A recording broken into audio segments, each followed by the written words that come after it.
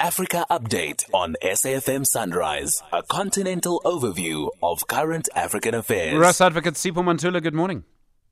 Sipho, refreshing morning and Jumbo Africa to our listeners. Saviour Kasukuwere, he should find out when? Wednesday next week, Thursday next week, if he'll be able to actually contest these elections. No, correctly, Stephen. Yesterday, he was able to seek that setting aside by the High Court ruling that removed him from the ballot. Now it is moving to the Supreme Court, and as we said, 27 July will be the set date. Both lawyers have been requested by the court to submit their arguments on the 26th of July. You will recall, Stephen, that this has been one of the contested area in terms of nomination process. As we are looking at this case yesterday, also there's one woman who has also been added into presidential candidate list now from the United Zimbabwe Alliance leader, Elizabeth Valerio.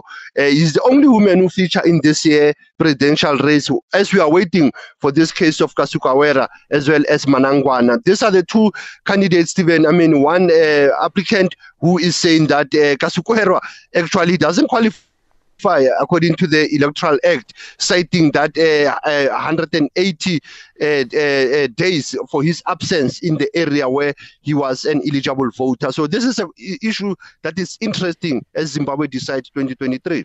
And then in Namibia, the big ordinary meeting of the SADC Ministerial Committee of the organ, have I got this right, on politics, defense and security. What are they saying? Stephen, that is interesting because remember, Namibia is holding the chairpersonship of the SADC organ on politics, defense, security cooperation, supported by us as the outgoing chair, South Africa, and the incoming chair, Gaborone. Now, the meeting will be looking at the organs, will receive reports from your Mozambique, Eswatini, DRC, and what has been agreed last year, July, in Tshwane in 2022, and also reflect on the Heads of State Summit that was held in Kinshasa in 2022. But again, Stephen, issues of security, defense, interstate politics are also the reports that have been received by this organ, a very critical organ of SADC. And finally, Stephen, they will be looking at the upcoming meeting of the Ordinary Summit of the Troika that will be held in Angola in 2023, next month in August. And then in Kenya, the President Ruto says the recurrent violent protests by opposition supporters, he says those are sabotaging the economy. Stephen, William Ruto is worried because he has been trying to revive the economy in Kenya, taking over from Uhuru Kenyatta, but also blaming Uhuru Kenyatta and Raila Odinga for this act of sabotage. And hence he's saying that these are causing violence. Businesses have been closed, the use of violence that has been waged against, meted against the police also.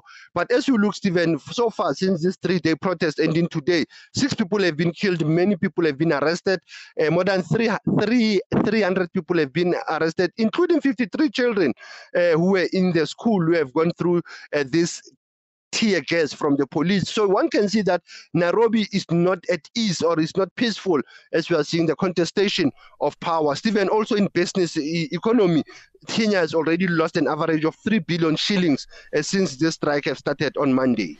And then the UK is announcing sanctions and travel bans on 13 people and businesses linked to Russia's Wagner group that's operating in the Central African Republic, Mali and Sudan. And this group has big influence, eh? No, definitely, Stephen. But as you look at why is the UK freezing their assets, why is it looking at the travel bans? Because whenever you think of the word sanctions, what comes to mind is the issues of your assets, is your travel, your freedom of movement, and issues are around the alleged human rights abuses in the 3 African states that you have just mentioned, Sudan, Mali, and Central African Republic. But from the Wagner, one of their group founders, Yevgeny Prigozhin, he's also one of the person who has been sanctioned by this UK government announcement that was made yesterday, Stephen. Very important move coming from UK, but also one will expect also to look at what is the UN saying, what is also the African Union saying about this move that we are seeing of the private military groupings that are in the African continent. Hence, the issues of the Wagner has been seen, the issues of ISIS, Al-Qaeda have been involved in many counter-terrorism acts in the Sahel region. And then in our archive, you're taking us all the way back to the 21st of July, 1921.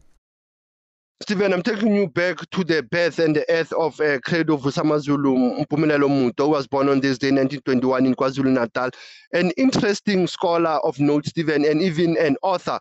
If one looks at what's happening in the current crisis in the African continent, you look at the issues that he raised in South Africa also with this book to say, Let Not My Country Die, of Credo Mutwa of 1986. And the last book, Stephen, being important, co-author in this book with the current wife, Me Kirisalesi Mutwa, coming from the book of The Woman of Four Paths, the strange story of a black woman in South Africa. Very interesting analysis, Stephen, as we are saying. Asante Sana, SAFM leading the conversation. Ras Advocate Sipho Mantula, thank you very much indeed. Back with us on Monday. More news from our continent through the day.